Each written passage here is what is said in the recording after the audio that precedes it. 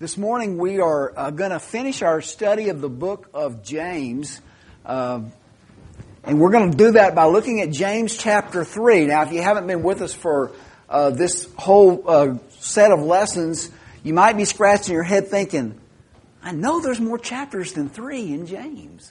Well, as it happened on Thanksgiving weekend, I was scheduled to deliver this lesson, but unfortunately I got sick that weekend. And so Jeremy was nice enough to move up a spot. And then Luke spoke last week. And so I am now filling in and finishing out our study of this book with a look at the book of James chapter 3. And in doing that and considering that, Yancey came up to me before service and said, well, I guess we save the best for last. And the truth is what I told him is we save the worst for last, or at least the hardest, the most difficult. Something I think is the most challenging. And James points out here in this passage that it's the most challenging. And so we're going to look at that. And you think about the tongue, and we all can recognize that if you speak, there's probably a time in your life that you have said something that you so wish you could have put back in. And yet it was out. And I've probably done it 100 or 1,000 times, and thankfully my memory of those mistakes is not that good, because probably if I could remember them all, the guilt would be overwhelming. Because I've said lots of things that weren't the appropriate thing to say at the time I chose to say them. Well, think about for a minute the body control and all that would be involved in performing this type of activity. Think about how strong these guys must be, and the time they spent in the weight room to get strong, and then the timing to be in some kind of a high wire act where one person swings out, another one has to time it perfect and catch them. Think about the hundreds of hours they must have spent, and the number of times that they missed and then had to practice and try it again and try it again and try it again. And all that involved with that. We think about a baseball player that dives and makes an incredible catch. Just stretches out, just runs for the ball as hard as they can, and then realizes they're not going to be able to catch it in stride. And so they stretch out and they make an incredible catch. Or a football player that does the same thing. Again, think about the hundreds of hours that are involved in letting that kind of thing happen on a Saturday or Sunday afternoon, whatever kind of game you happen to be viewing. And we see that, these incredible athletic plays. Or this guy, how do you do that? He's riding a unicycle on a high wire, and he's got these things spinning. How do you do all of that? Well, again, incredible body control, right? An incredible amount of training and practice to get to that. But here's what James said. James said this: if anyone does not stumble in word, he's a perfect man, able also to bridle the whole body. I would guess that probably it would be more difficult to control the tongue perfectly than it is to do any of those things. Even those things are incredibly difficult to do. But James says that if you can control your words, you have tremendous body control. And I recognize that I'm probably taking that a little bit out of context. And he's talking about probably in the nature of sin. But I want us to understand this morning that it is an incredible challenge. It is probably the area of our life that we sin the quickest in. Jesus said it this way in Matthew chapter 12 and verse number 34, how can you, being evil, speak good things? For out of the abundance of the heart, the mouth speaks. So very simply, the things that are in your heart eventually are going to come out. And we know that from time to time there's evil in our hearts. And when there's evil in our hearts, eventually those things are going to manifest themselves. And they do so usually, initially, in the form of words. And I would suggest that the tongue would be the quickest expression of the heart. If I get mad at Kent and he says something that offends me and I decide I'm going to club him over the head, I got to go get me a songbook or something, and then I got to go over to Kent. And you see how long it's going to take? So I'm going to go over here and grab this, and I'm going to come over here to Kent and hit him over the head with it. That's going to take a little bit of time, and it's going to give me some time to reflect and maybe think, maybe that's not the best thing to do. But you see, with words, I can think it and I can say it just like that, can't I? It can come out just that quick. And that's what makes it dangerous. So the tongue is the quickest expression of the heart. You think about the way this works, that we have an idea, it manifests itself in our heart or in our mind. Now, over time, we develop something that I would call a filter. In other words, we do think a little bit about it. And most of you know that I spent about 2.5 years as a 6th grade principal. And the thing about a 6th grader, at least a lot of the 6th graders I dealt with, is they don't have filters. They haven't built those yet. And so as soon as it went in the heart, it came right out in the speech.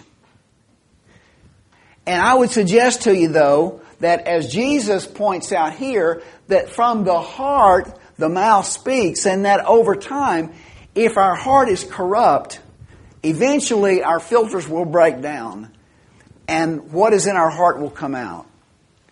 And we will betray our true selves. And I think probably a lot of times as we think back in our own lives, the times we have said things that were wrong, we have to recognize that it's a flaw of the heart. That's where it started, and that's where the problem exists. Well, James points out the irony of the tongue, that it's such a small thing. It seems like intuitively you wouldn't think something as small as the tongue would be something that would be such a stumbling block.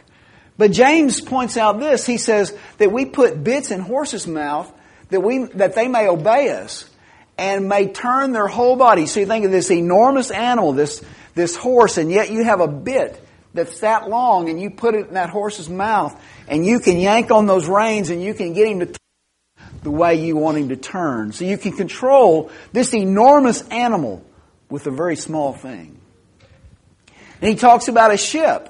And he says look also at ships, though they are so large. And you know that in today's world, the ships that James knew about are tiny, tiny, tiny compared to the ships that we have today. But yet it's still that rudder that turns and causes that water to flow in a direction and causes that ship to turn. So he says that so that those ships are so large and driven by fierce winds that they are turned by a very small rudder wherever the pilot desires. Even so the tongue is a little member and boasts great things. Great things and huge events are set in course because of words, the things you say. So I want to spend a little bit of time just looking at what are some sins that people commit with their tongues. Well, the first and the most obvious to me would be profanity. We all recognize that that's something that we should avoid as Christians. And in Ephesians chapter 5, it says, and let it, and he's talking about fornication, uncleanness, and covetousness, not even be named among you neither filthiness, nor foolish talking, nor coarse jesting. That is, making jokes that are crude or sexually suggestive type jokes are things that the Apostle Paul teaches against here. Gossip is another one. This one's one that you can get into before you really think about it. And now you've spread something that's maybe untrue about someone or is harmful. Even if it's true, if you're spreading something that's harmful to someone, maybe that's something that didn't need to be said. So Solomon said this, a talebearer reveals secrets, but he who is of a faithful spirit conceals the matter. Here's another one, quarreling.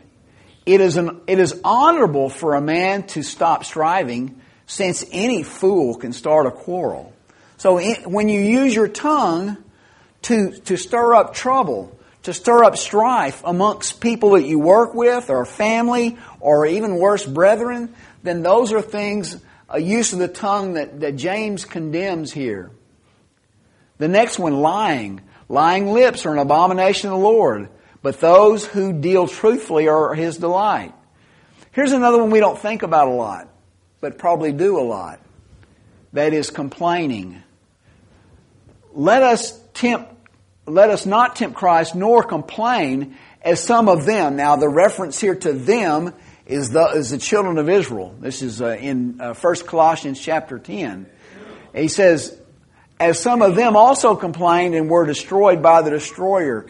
The children of Israel, we all remember that when they got across the sea and God had delivered them across the Red Sea and they were in the wilderness and they were traveling to the Promised Land, what did they do? They got over there and they began to complain. And there were many that complained, and because of that there were thousands that were killed because of just their complaining.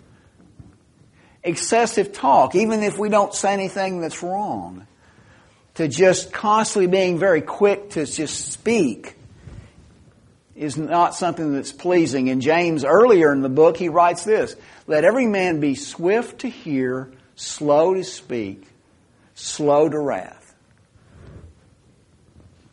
Well, he goes on to talk about the tongue as a world of iniquity.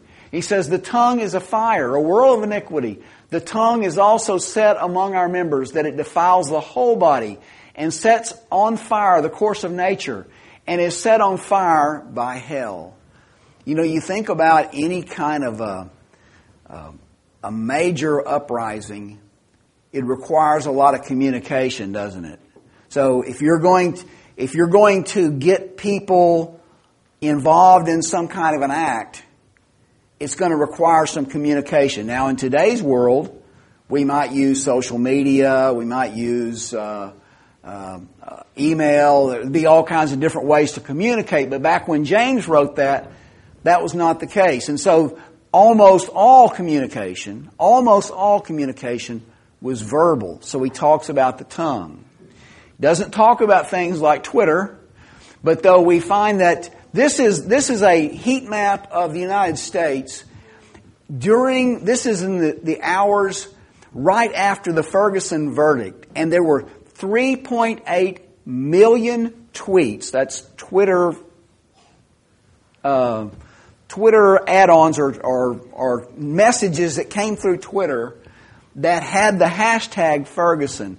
Now, probably some of those were a call for peace. But we remember what happened. It takes a lot of communication. I believe that's the kind of thing that James is speaking about here. And that it's the tongue that incites, that causes people to take action. And sometimes those actions are not pleasing. And, you know, I'm not speaking to the larger issue. I'm not an African American, so I can't speak to whether there's racial injustice in parts of the United States or not relative to the police. But clearly, it would be wrong to go out and burn somebody's business down that had nothing to do with that verdict, that had nothing to do with the injustice that you may perceive. And so, again, you can see how the tongue, or in this case, social media, and communication drives bigger events and bigger atrocities, and those kind of things start with something that's such a little member. And so James talks about that. And then he goes on and he says this. He says, with the tongue we bless our God and Father, and with it we curse men who have been made in the similitude of God. You know, you think about the tongue, and you think about our words, and we've all said things that have been praises to God. We sing songs that are praises to God, don't we? We use our voices to praise our Heavenly Father because we appreciate Him and we believe in Him. And yet we will take that same instrument and use it for something that's very negative and something that will speak out and curse men. He says, out of the same mouth proceedeth blessing and cursing. My brethren, These things ought not to be. And he goes on and explains, he gives them an example of nature. And nature teaches you that shouldn't be. He says, does a spring send forth fresh water and bitter from the same opening? Well, of course not. Can a fig tree, my brethren, bear olives, or a grapevine bear figs? Thus no spring yields both salt water and fresh. And yet the tongue does that very thing. It can be both good and bad. And so we can become a bit hypocritical or two-faced in our use of that. Now, interestingly, he started this whole book, or this whole chapter, rather. He started the whole chapter with this verse, verses 1 and 2. He says, my brethren, let not many of you become teachers, knowing that we shall receive a stricter judgment, for we all stumble in many things. And I pulled this out of the start because you know how, and I think Luke talked about this a little bit last week, but the way that they wrote back in those days, there would be a thread that would run through the writings for several chapters, but on that thread they would weave in and out of that thread. And so this is one of those things that is at the very first of the chapter, but it seems to fit best with what follows next. So keep that in mind. And he says in verse 13, so we skip from verses 2 to 13, he says, but who is wise and understanding among you? Well, that would be, so he says, there be not many teachers, because we all stumble in many things, and that'd be true of teachers too. He says, but let him show by good conduct that his works are done in the meekness of wisdom. And I just want to highlight that thing and get us to really focus on that for a minute, because the spirit of meekness is incredibly important. That wisdom, that heavenly wisdom, will create not a spirit of arrogance, but a spirit of meekness.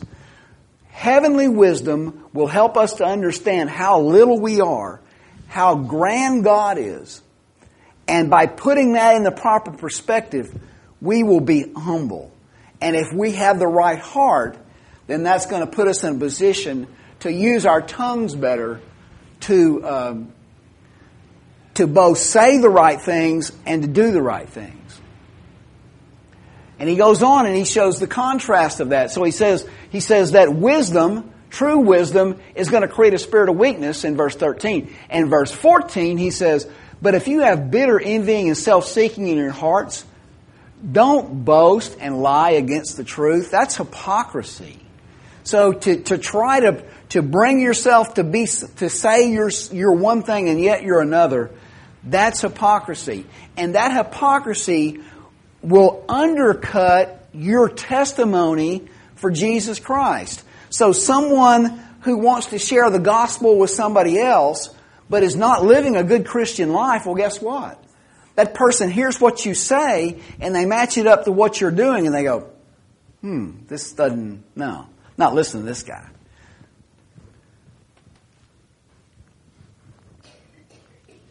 He says, but the wisdom that is from above is first pure and peaceable and gentle, willing to yield, full of mercy and good fruits, without partiality. So he goes back to chapter 2.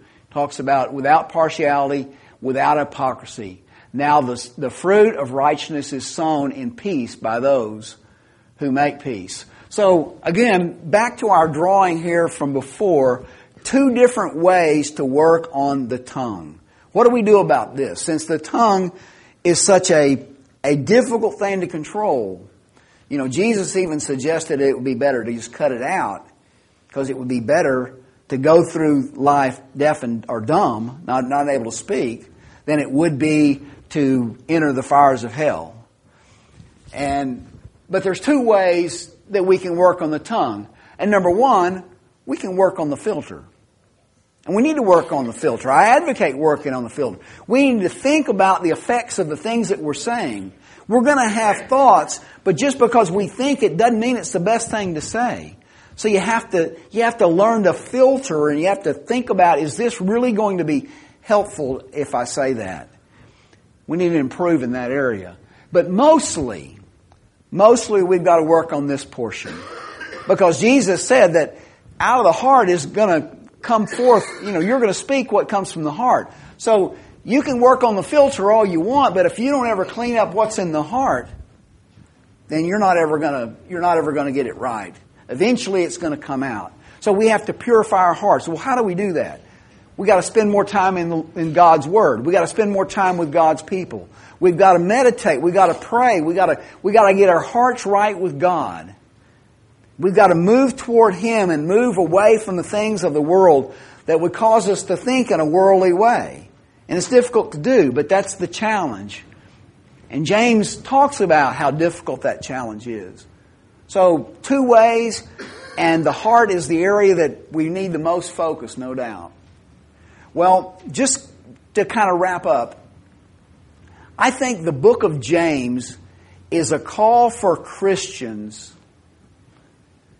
in regard to live a life of integrity. I don't know if you remember from Michael's lesson from way back in chapter 2, but he ended the lesson by saying, James called us to walk our talk. Apparently there was a problem, that there were a lot of people that were just invoking the name of Christ, but there really wasn't any change in their life. And so, James went on to make the statement that faith without works is dead. So Michael, when he talked about that chapter, he encouraged us to walk our talk. Well, part of that walk is our talk and the things that we say. And that's what James talks about in chapter 3. So if you look at if integrity is this, if integrity is the integration, it's the overlap of our beliefs, our words, and our actions. Now, what James would have is that there would just be one circle. That what we believe, we do, and what we believe, we say. And so there's just one circle. That's the definition of integrity. That there's a consistency between our values and our actions and our words. But unfortunately, a lot of times what happens is when stress comes upon us and we get in difficult situations, the things that we believe and the things that we do and the words that we use can begin to separate. And that area in white there that's integrity begins to get smaller and smaller and smaller. So James advocates that those 3 circles become one circle. And that's really as I would summarize the book, that's really what I get out of the book of James. But he gives us some challenging things to make that happen. Paul said it this way. He said, "For what I am doing, I do not understand." Now this is the Apostle Paul. Paul said, "For what I will to do, that I do not practice, but what I hate, that I do." So Paul even recognized with him that what he believed, sometimes he would stray from that, and it was hard for him. His fight as a Christian was even difficult. So I want to encourage us, think about your words, think about the things that you say, use that instrument for good, and think about, especially when you get into situations where you might be prone to gossip, you might be prone to quarreling, you might be prone to complaining, or any of those things that we talked about, to think about what you're doing before you say those things, and work on that heart by spending more time in God's Word. If we can assist you this morning, we're going to sing a song of invitation. We would invite you to come forward for any that might hear the call of the gospel.